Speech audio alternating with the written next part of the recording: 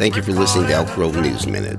If you were to believe the Elk Grove City Council, there was a boogeyman that would haunt city council elections. The boogeyman, at least for one city council member, was by district voting. Darren Soon in particular was spooked by the prospect of being held to account by voters exclusively in his district rather than citywide. That was because of his initial support for California North State University's hospital project. After Soon realized his Stone Lake District 1 constituents weren't down with some massive structure in their backyard, and that he couldn't gerrymander, his version of gerrymandering, them away, he changed his tune, listened to constituents, and wasn't so enthusiastic for the project. With his apparent change of heart, Soon easily won re-election. The by-district election forced him to be responsive to his constituents, and that is part of the beauty of by-district elections.